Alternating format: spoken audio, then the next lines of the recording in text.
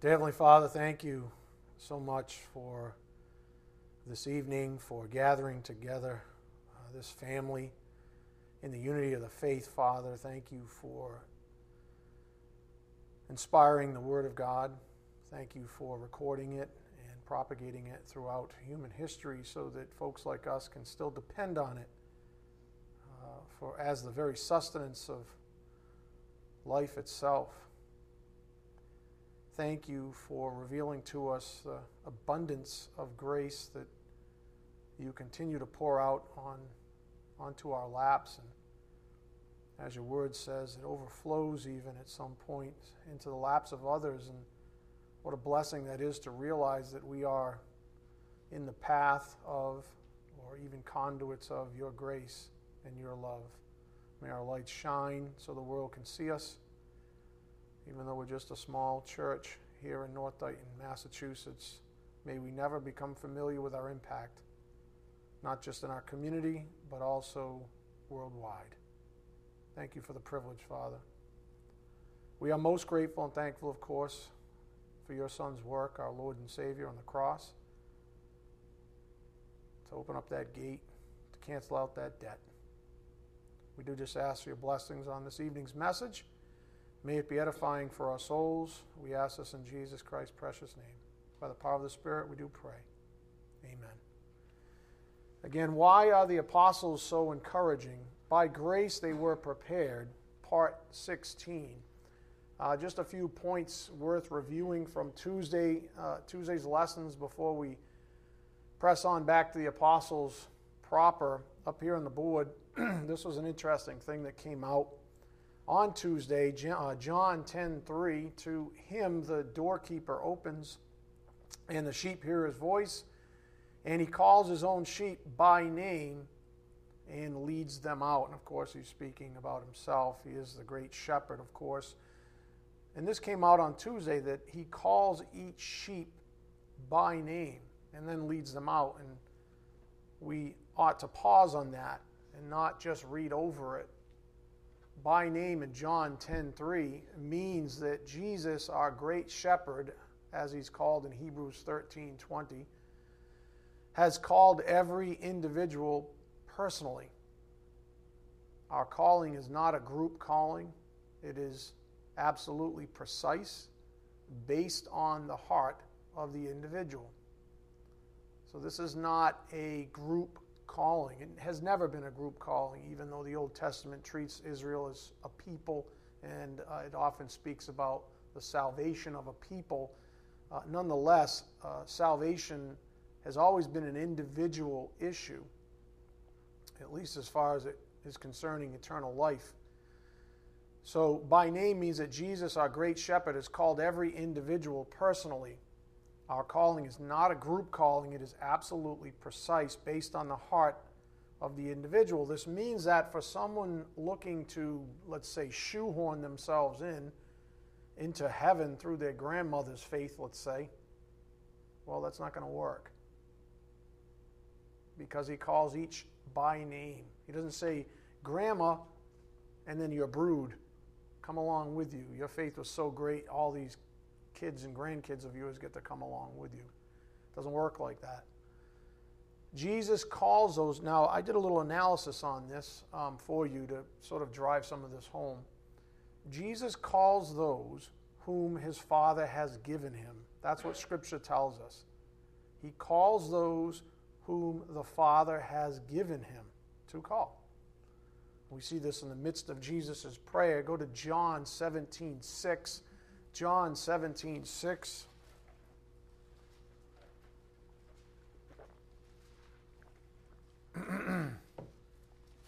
Again, the principle being that Jesus calls those whom his Father has given him.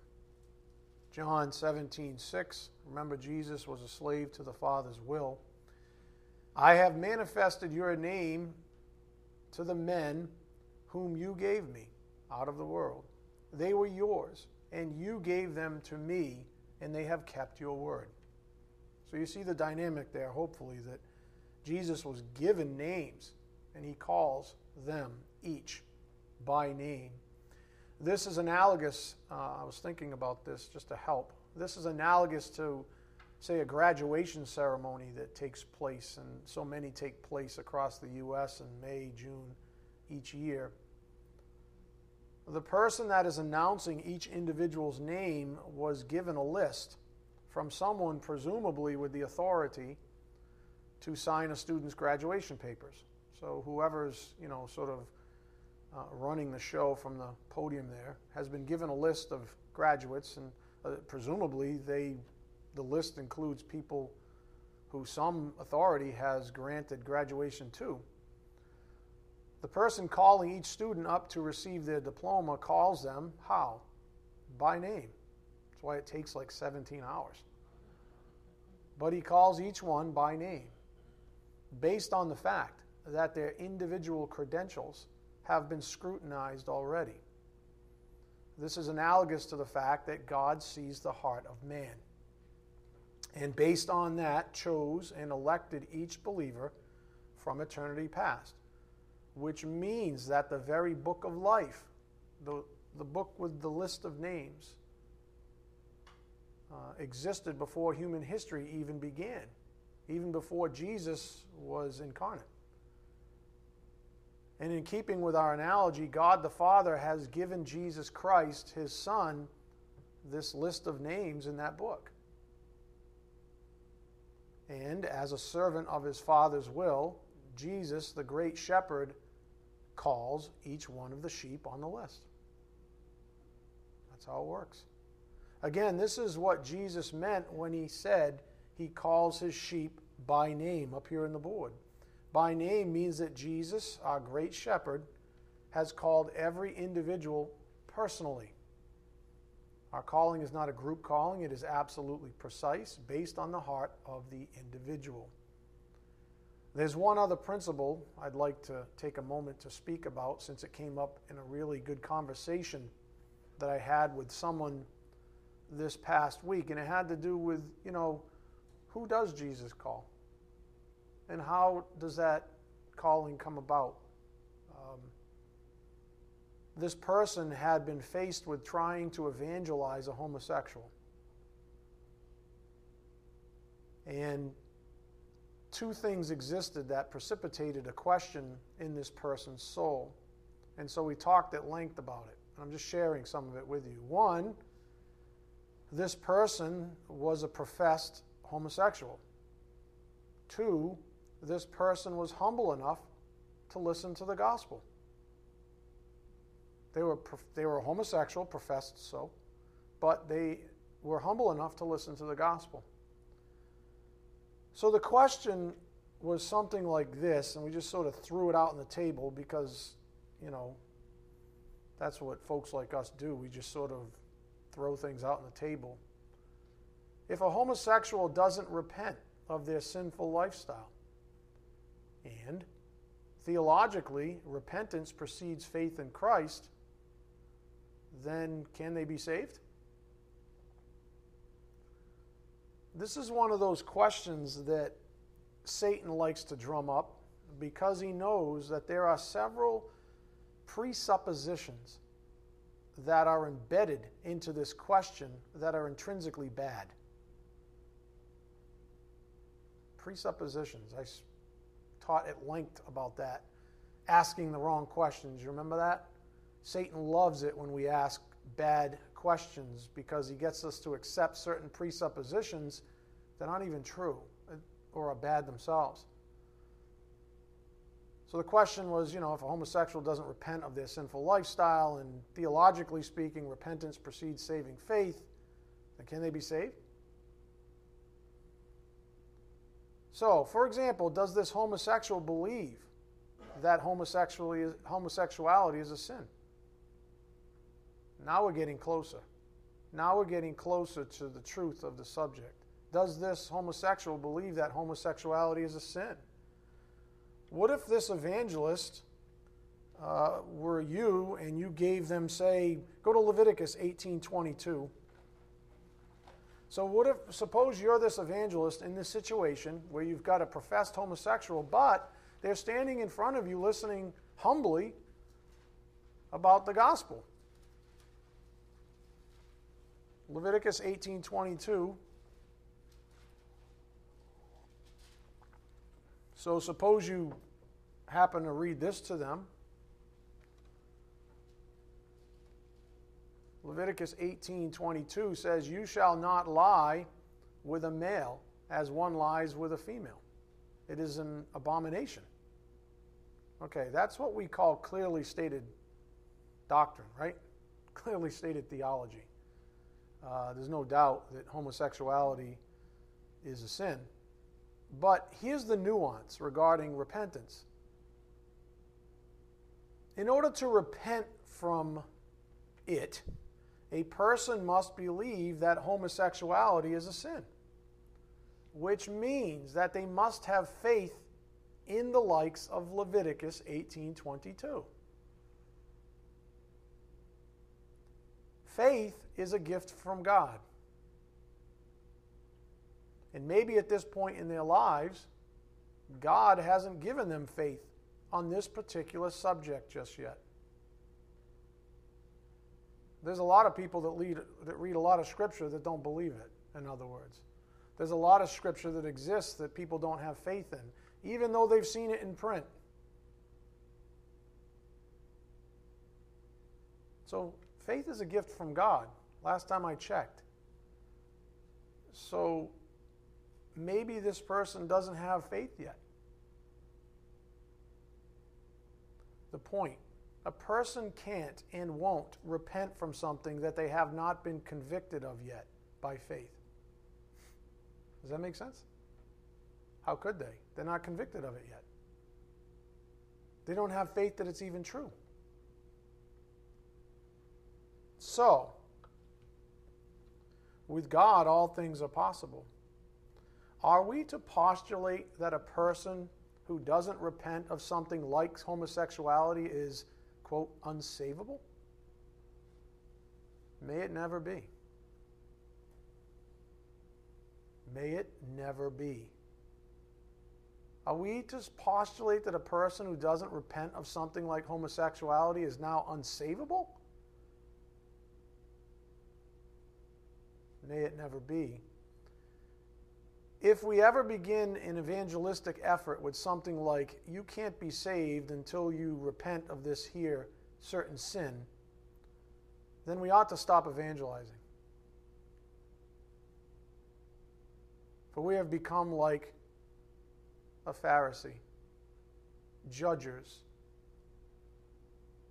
Just remember, Jesus was surrounded by prostitutes and tax collectors who were essentially thieves, who consistently robbed and overcharged and overtaxed individuals for their own personal benefit. And Jesus was surrounded by these people. And remember what he said to the woman caught in adultery. Go to John 8:11. John 8:11. Remember what he said to the woman caught in adultery.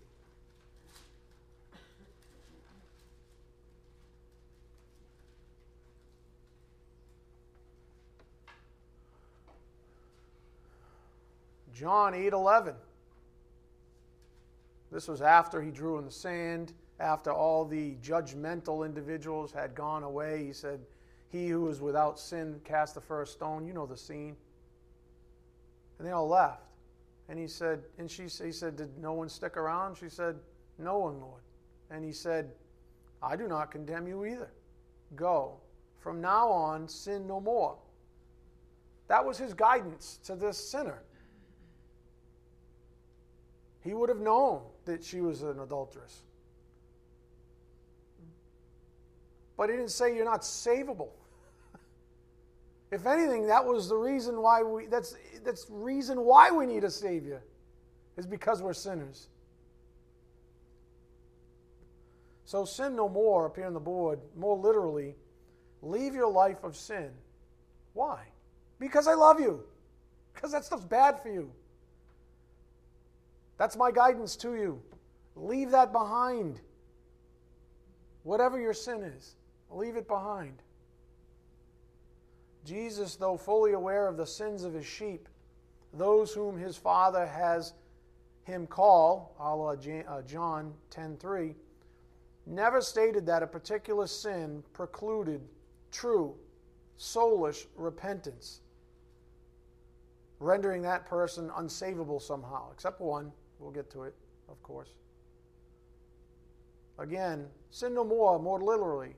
Leave your life of sin. Jesus, though fully aware of the sins of his sheep, those whom his Father has him call, never stated that a particular sin precluded true, soulish repentance, rendering that person unsavable somehow.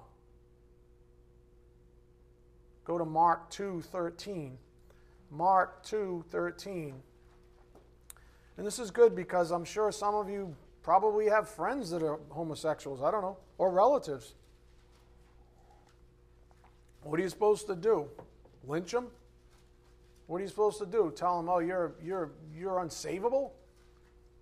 You would think the way some people think. It's funny. Mark 2:13. And he went out again by the seashore, and all the people were coming to him, and he was teaching them.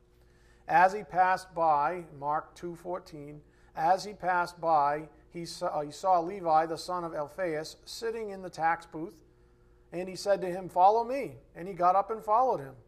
Isn't that funny? The crook gets up and follows him. That's more than most religious people will do. You know, the ones who are judging the crook? You know, the ones who are saying you're unsavable because you're this kind of a sinner? And it happened that he was reclining at the table in his house, and many tax collectors and sinners were dining with Jesus and his disciples, for there were many of them, and they were following him. When the scribes of the Pharisees saw that he was eating with the sinners and tax collectors, they said to his disciples, "Why is he eating and drinking with tax collectors and sinners?" You see their nose up in the air. And hearing this, Jesus said to them, "It is not those who are healthy who need a physician, but those who are sick. I did not come to call the righteous, but what? Sinners." You know what a homosexual is? A sinner. You know what a drunk is? A sinner. You know what an abuser is? A sinner. You know what a liar is? A thief. A tax evader. They're all sinners. You know what a judger is? A sinner. That's the whole point. I did not come to call the righteous, but sinners. Again, borrowing from John 8:11, where he says, "From now on, sin no more." Up on the board, sin no more. Leave your life of sin. He was fully aware of the sins of his sheep. Never stated, though, that a particular sin precluded true soulish repentance, rendering a person unsavable somehow. So, to answer the original question on the table, which went a little bit like this: if a homosexual doesn't repent of their sinful lifestyle and theologically repentance precedes faith in Christ, then can they be saved? Well, let me submit this to you based on Holy Scripture. What is a repentant heart? Since no man knows every sin, and let's just clump commission and omission. That's the ones we know, the ones we don't know about in our lives. We don't know every sin. How could we? It's impossible for him to repent from every sin. God saves the willing, the humble, the repentant. It's true. However, much of our conviction regarding sin arrives after salvation.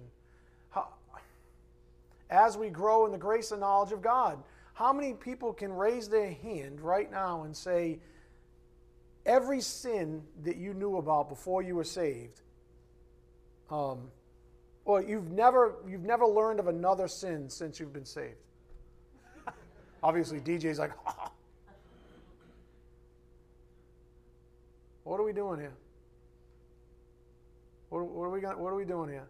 We're going to alienate an entire category of sin? And I'm not saying this person was doing this. It just was a a sort of a theological exercise that we went through. So, what is a repentant heart? Because God sees the heart, and that's what he's looking for. Since no man knows every sin, commission or omission combined, it's impossible for him to repent from every sin. God saves the willing, the humble, the repentant. You can have a repentant heart, in other words, and not know about every sin, obviously. However, much of our conviction regarding sin arrives after salvation, as we grow in the grace and knowledge of God. So probably the simplest way to explain what the Spirit's getting at here is by considering your own life. So do it. Consider your own life, and right now consider your own conversion, if you can remember, whatever you can remember about it. Was there at least one sin that you weren't repentant of before you were saved, that you now are, let's say? At least one? I mean, if you only say there's one, you're cuckoo, but was there at least one? Stated differently, was there at least one sin you kept on committing without any real conviction about it, even after you were saved? At least one? Everybody's laughing. It's okay to laugh, because I already know you're all sinners. Everybody here knows you're a sinner, so go ahead.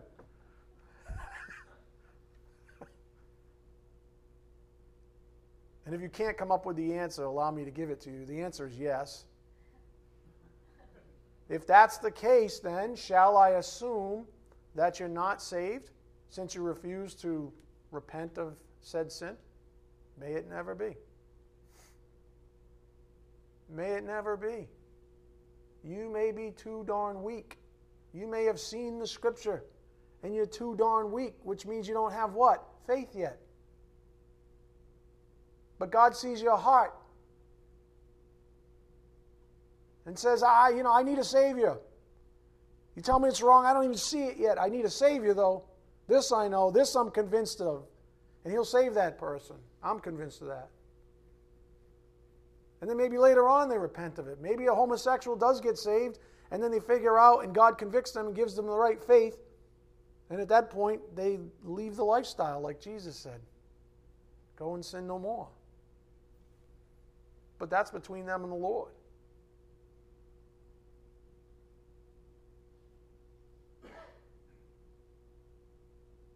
Here's where Satan, the genius, is able to trip us up. Even well-intentioned disciples up here on the board. And I don't mind picking on theology because it's man-made. It has its reasons, it has its purpose, which is cool, but it's still man-made. And there are limitations of everything that is man-made. Theology is a man-made construct. That's why there's so many of them. Go in my office. Go to my library in the back. You'll get volumes of this guy, and then volumes of that guy, and then volumes of this guy. And their theology is different, believe it or not. Why? Because it's man-made. You want pure theology? You ready? This is tough. You ready? There it is. Amen? This is pure theology. You want theology proper? This is it. Deuteronomy 4:2, do not add or subtract from the Word of God. Now, while theology has its uses, I mean, they're good teaching vehicles, devices that even I use, which is good, but you have to be cautious. While theology has its uses, it sometimes produces errant conclusions if and when it's drawn out too far. We just noted a situation regarding a humble, presumably humble, from what I was told, homosexual. Strictly speaking, that's an oxymoron. I'll let you deal with that in your own soul. But only to a person who has faith in the Scripture that condemns it.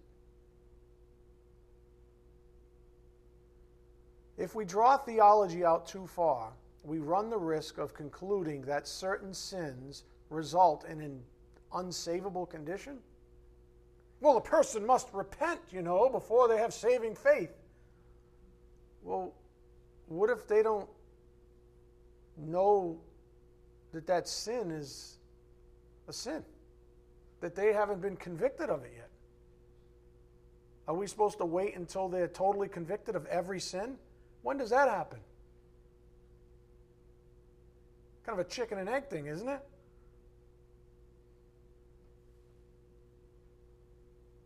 So if we draw theology out too far, we run the risk of concluding that certain sins result in an unsavable condition when we know from Holy Scripture that there's only one sin that precludes a person from being saved.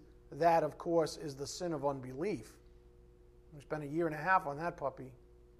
Something we noted in greater detail not so long ago was this, Matthew 12:31, therefore I say to you, any sin and blasphemy shall be forgiven people, but blasphemy against the Spirit shall not be forgiven. That's the sin of unbelief. That one you can't get away with. Some may know that even after they are saved, they will most likely consider or continue in a certain sin due to weakness. And that weakness, while it produces sinful thoughts and behavior, was known by God when He saved you. After all, weakness is really just another name for a lack of faith, isn't it? You're weak because you lack faith. That's what the Bible tells us about our weaknesses. The underlying lie, however, from the kingdom of darkness, the so-called bad presupposition regarding repentance that can get an evangelist in trouble, is that repentance at salvation must somehow include, every possible sin. But that's not true, nor could it ever be, nor was it ever presupposed by the Savior Himself while He went about evangelizing. Is that in Scripture? Did He ever say, go away and come back when you have no more sin? No. He said, I came to save sinners. And He was talking about people who realized they're sinners. People know that they were stuck in the rut of sin and had nowhere else to go. Hopeless, helpless, desperate, desperately depraved. And all God was looking for is, do you get it? Do you understand that you're depraved? All specifics aside, do you understand that you're depraved? That you need a Savior? Do you? And the humble heart says, I do. He can work with that. So it's interesting because it doesn't take you too long to see that Jesus Christ Himself, the Savior, was out saving tax collectors and sinners and prostitutes, eating with them, dining with them. And He said, I didn't come to judge, I came to save. I didn't even come here to judge. I came to save. So, back to Jesus. He calls every sheep by name, knowing full well that they don't understand everything about their own sins even. God saves us based on the merits of His Son.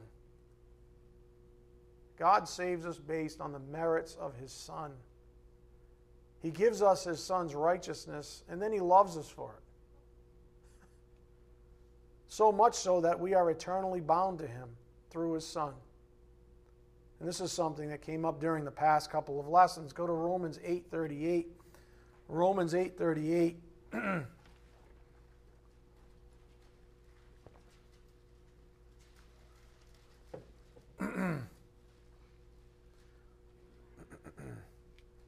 Romans 8:38. You can't deliver yourself from sin. That's the whole point. Romans 8:38. For I am convinced that neither death, nor life, nor angels, nor principalities, nor things present, nor things to come, nor powers, nor height, nor depth, nor any other created thing will be able to separate us from the love of God, which is in Christ Jesus our Lord. Nothing. Nothing can separate us from the love of God. And not only does the first person of the Godhead, as we just noted, ensure our saving faith never fails. In other words, if you're saved, you're not going to be lost. All three persons of the Godhead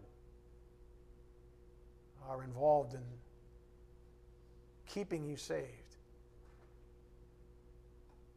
So not only does the first person of the Godhead ensure saving faith never fails, but also the second person. Up here on the board. John 18:9, to fulfill the word which he spoke, of those whom you have given me, I lost not one. That's the great shepherd. And also the third person, the Holy Spirit, whom believers are said to be sealed with. Go to Ephesians 1:13. Ephesians 1:13. In other words, the Godhead's not letting you go. And oh, by the way, they signed you up and they grabbed a hold of you while you were still a sinner. Ephesians 1:13. In him you also, after listening to the message of truth, the gospel of your salvation, having also believed, you were sealed in him with the Holy Spirit of promise. Up here on the board. On saving faith, remember all three persons of the Godhead hold we believers so tightly that it is impossible for our faith to fail. Romans 8:38-39, John 18:9, Ephesians 1:13, and of course 1 Corinthians 10:13, which says you'll never be tempted beyond what you can handle. I taught this concept from the pulpit and through a blog not too long ago. And it's a tremendously edifying principle in Scripture that while faith can be tested, something we see frequently with the apostles, saving faith specifically can never be lost once obtained from God.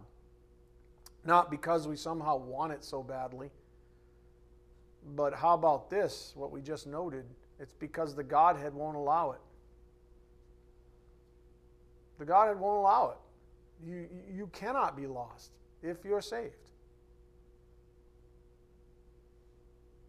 That's mind-blowing, isn't it? You cannot be lost. Your faith in Christ will never fail. And you know what? Satan hates me for speaking these truths to you, for shedding light on the truth about saving faith. He wants us to tell others they are somehow unsavable because of legalistic theology or theology that's been drawn out too far. He wants us to tell people that they're unsavable, or at least insinuate it. Well, you're a homosexual, and you got to repent to be saved. So unless you repent of homosexuality, I'm not going to say it. Seriously? That doesn't sound like Jesus Christ at all, the author and perfecter of our faith. That doesn't sound like Jesus Christ at all. Satan wants us to, he wants to make us stumble, and he wants us to make others stumble along the way. Satan wants to divert our attention from the fullness of grace and truth, that is Christ himself. And I was reflecting on this as I was preparing this lesson, and I got to thinking, this idea of diversion that's been coming up from the pulpit. I mean, how does Satan do this thing? How does he divert our attention? What are some of the ways that Satan does this thing? So I want to give you some food for thought that is basically as ancient as the apostles that we've been studying. But first I want to give you some perspective, some ancient perspective as well from Solomon. Go to Ecclesiastes 1:1. Ecclesiastes 1:1. There's a reason why we can go back. There's a reason why the Bible is so beautiful and so applicable even today. Well, what did Solomon say? Ecclesiastes 1:1. Our problems, they're not novel. I mean, your buddy who's a homosexual is not the first homosexual in history. There's been a lot of them. Just saying. And I'm going to go out on a limb and say this. I'm sure God saved a lot of them. I don't know. I'm assuming. But that's between them and the Lord. I'm not about to say someone's unsavable because they have some sort of a sin. Not when I'm a ridiculous sinner myself. Ecclesiastes 1:1, the words of the preacher, the son of David, king in Jerusalem. Vanity of vanities, says the preacher. Vanity of vanities, all is vanity.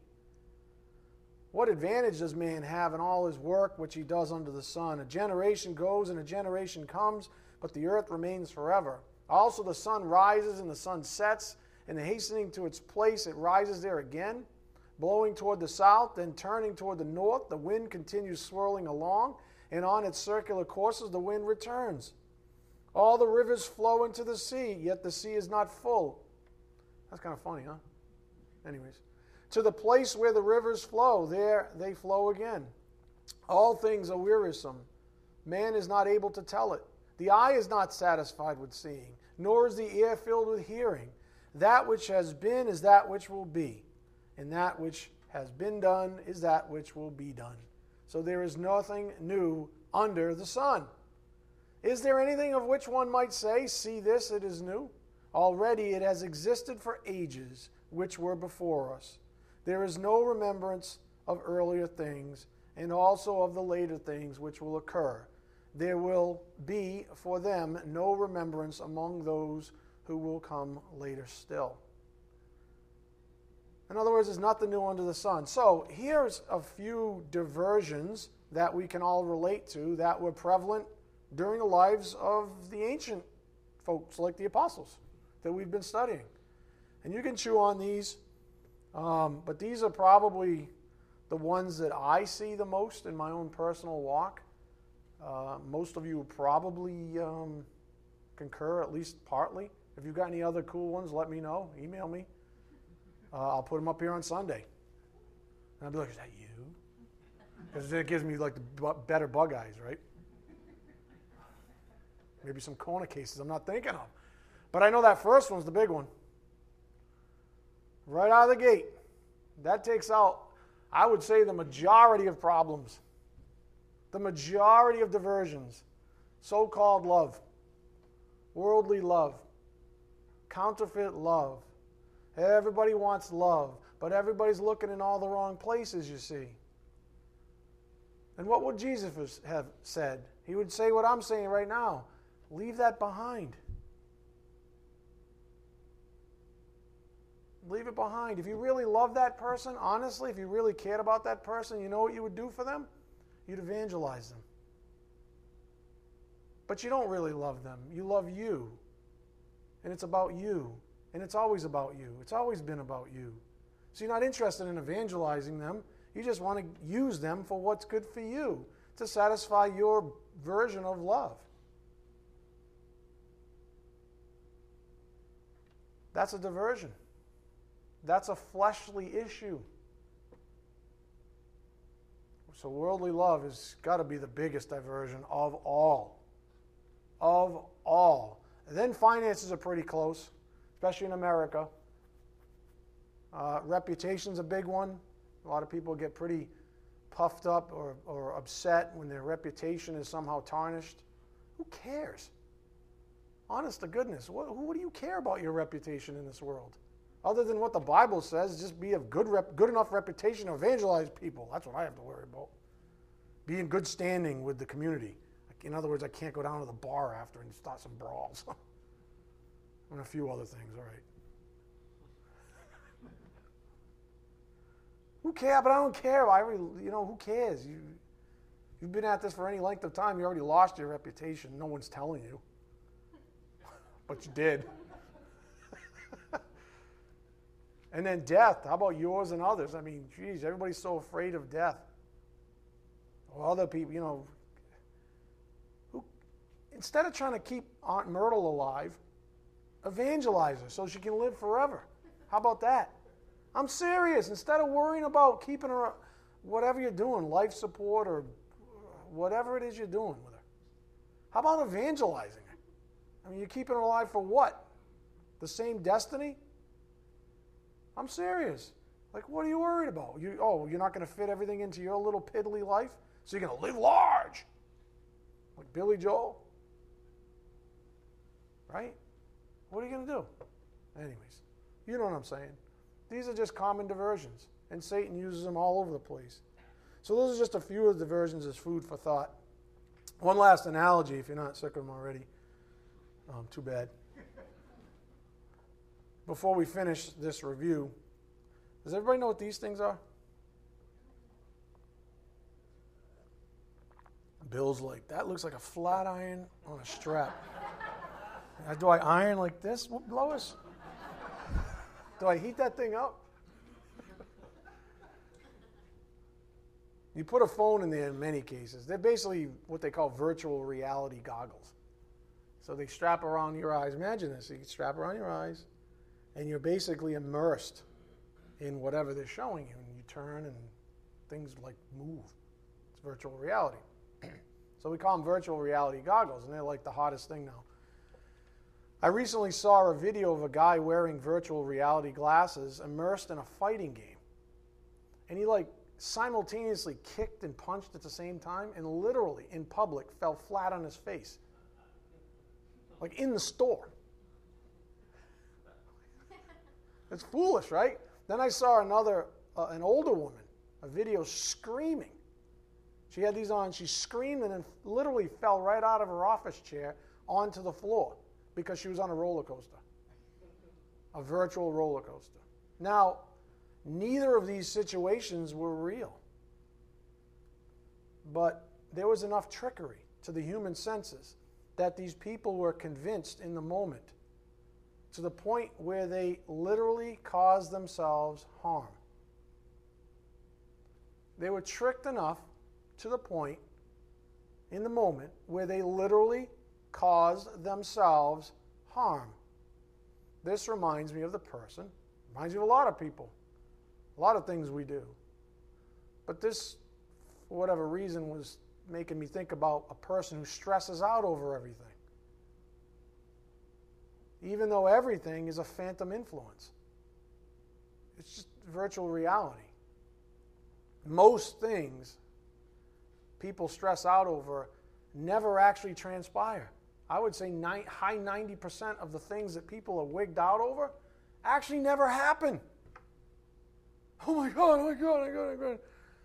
It's never going to happen. Haven't you? Just do the math. You've been worrying for 40 years, and 0.5% of the things you've worried about have actually happened. I'm just going to go on a limb and say, let's shoot for the 99.5. You might live a happier life, I'm just saying. But you see, Satan wants you to focus on that 0.5%. Wants you to worry about Aunt Myrtle staying alive. Wants you to worry about, will I ever find love? Wants you to worry about things that you shouldn't be worrying about. Those are phantom influences. Satan uses this kind of trickery to fool even the most mature, best-intentioned believers. But it's fair to say, based on Scripture, that the less mature suffer more severely. But here's the downer. As soon as we fall for his schemes, we lose out on freedom, peace, happiness, contentment, etc. So concentrate. I can't believe I'm coming up on the close of class. Concentrate. As soon as we fall for his schemes, we lose out. Amen? It's literally, it's a one-to-one correspondence. You never win when you fall for a phantom influence. You never win when you buy a lie from the kingdom of darkness. You never win. The big one is like the one we were just talking about. What about the lie that you're unsavable because you're living a life of some kind of sin? Are you serious? You're unsavable? When did that ever happen? That doesn't mean you're not an arrogant jerk and you never repent. That's a different story. But far be it you buy some lie that you're unsavable. Remember what the apostles said? Then who can be saved? And what did Jesus say? With God all things are possible. God can save whoever he wants based on what he sees in their heart. It doesn't say except, if they're carrying on this sin or that sin or this sin. So concentrate. If we fall for those things that Satan wants us to fall for, we lose freedom. Sin is designed to create ties that bind us to worldly things. It is designed to rob us of the freedom that Christ has afforded every believer. It was for freedom that Christ set us free. That's Galatians 5:1. That's how you lose freedom. You want to go back to slavery? Sin. Sin is designed to create ties that bind us to worldly things. It is designed to rob us of the freedom that Christ has afforded every believer. Conversely, freedom. Freedom exists in those moments when we lose our ties to the world and cling solely to Christ. I can't tell you how many people have, thankfully, and I appreciate it because it's encouraging, have intimated to me over the past year or so the freedom they've experienced. Just sort of, cutting ties to the world. Some call it simplifying. I know DJ and I talk about that a lot. Scott and I talk about it a lot. Some call it simplifying. Whatever you want to call it, cut the ties. Whatever's holding you back, whatever's keeping you in sin, whatever that diversion is, love, finances, reputation, whatever else I had on that list and more, whatever that thing is, sever it. What did Jesus say? If the eye's bad, throw it out. Seriously. If it's no good, get rid of it. But no. Jesus said, go and sin no more. Freedom exists in those moments when we lose our ties to the world and cling solely to Christ. And I think I'll end here. Yeah, I think I'm going to end here. It's a little shy of our time, but I think it's appropriate. This is something I received from one of your fellow congregants recently. Hold on a second.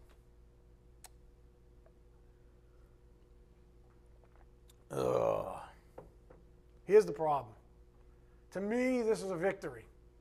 When I hear one of you speak this way, it's a victory for me. So, not for me, you know what I mean. You're my joy and my crown, right?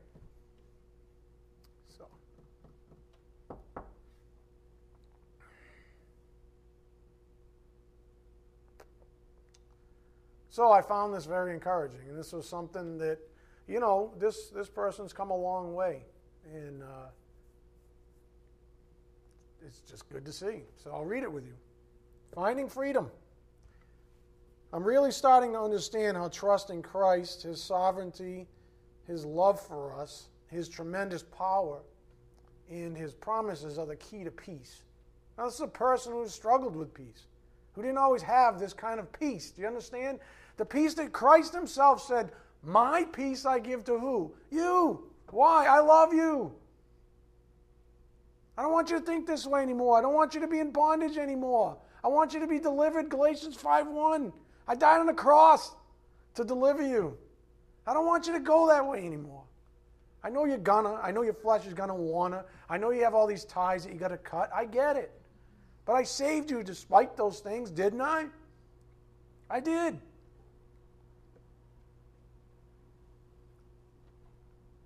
I'm really starting to understand how trusting Christ, this is such a pregnant statement, His sovereignty, His love for us, His tremendous power, and His promises are the key to peace. Amen. Amen? Yeah. Now, this is funny. Why would we ever forsake, distrust, or deny the most loving and powerful being in the universe? Duh. Seriously, why would we? We do. Because Satan has our flesh programmed to a certain degree. That jackass needs to be controlled by right thinking. It's true. What's the Bible say? Resist the devil and he'll what? Flee from you. Don't try to wrangle with him. Resist him. Turn your back on him. You know what you do when you know how that is. Turn your back on someone arrogant. Ooh, do they get mad. Thank God for His grace in Jesus who made it possible. Isn't that awesome? And if you knew this person and you knew the heart that this was coming from, you'd be overwhelmed like I am right now. It's awesome.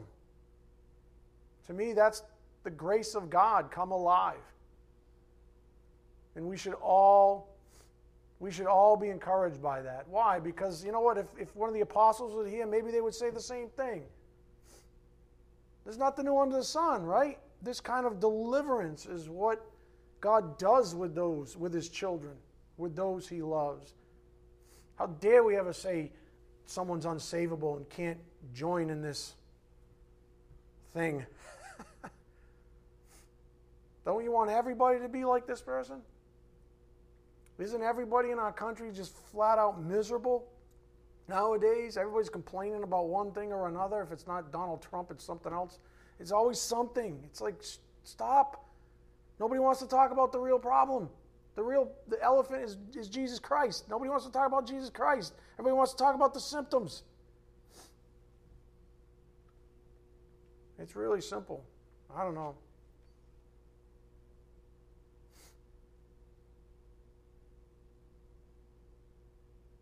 This person has real conviction. I'm going to give you one more thing, only because it makes me think of this person. Because this person has been through a lot of pain and suffering in their life. Like all of us. We've all been. Anybody want to say they haven't been through pain and suffering in their life? Come on. But I'll leave you with this, I guess, and you can look up the scripture on your own. True conviction passes through real discomfort. True conviction passes through real discomfort. Romans 5, 3-5, James 1, 2-4, 5-11, 1 Peter 1, 6-9. It's true. You want that kind of conviction in your life? You want to find peace that way and be convinced of it?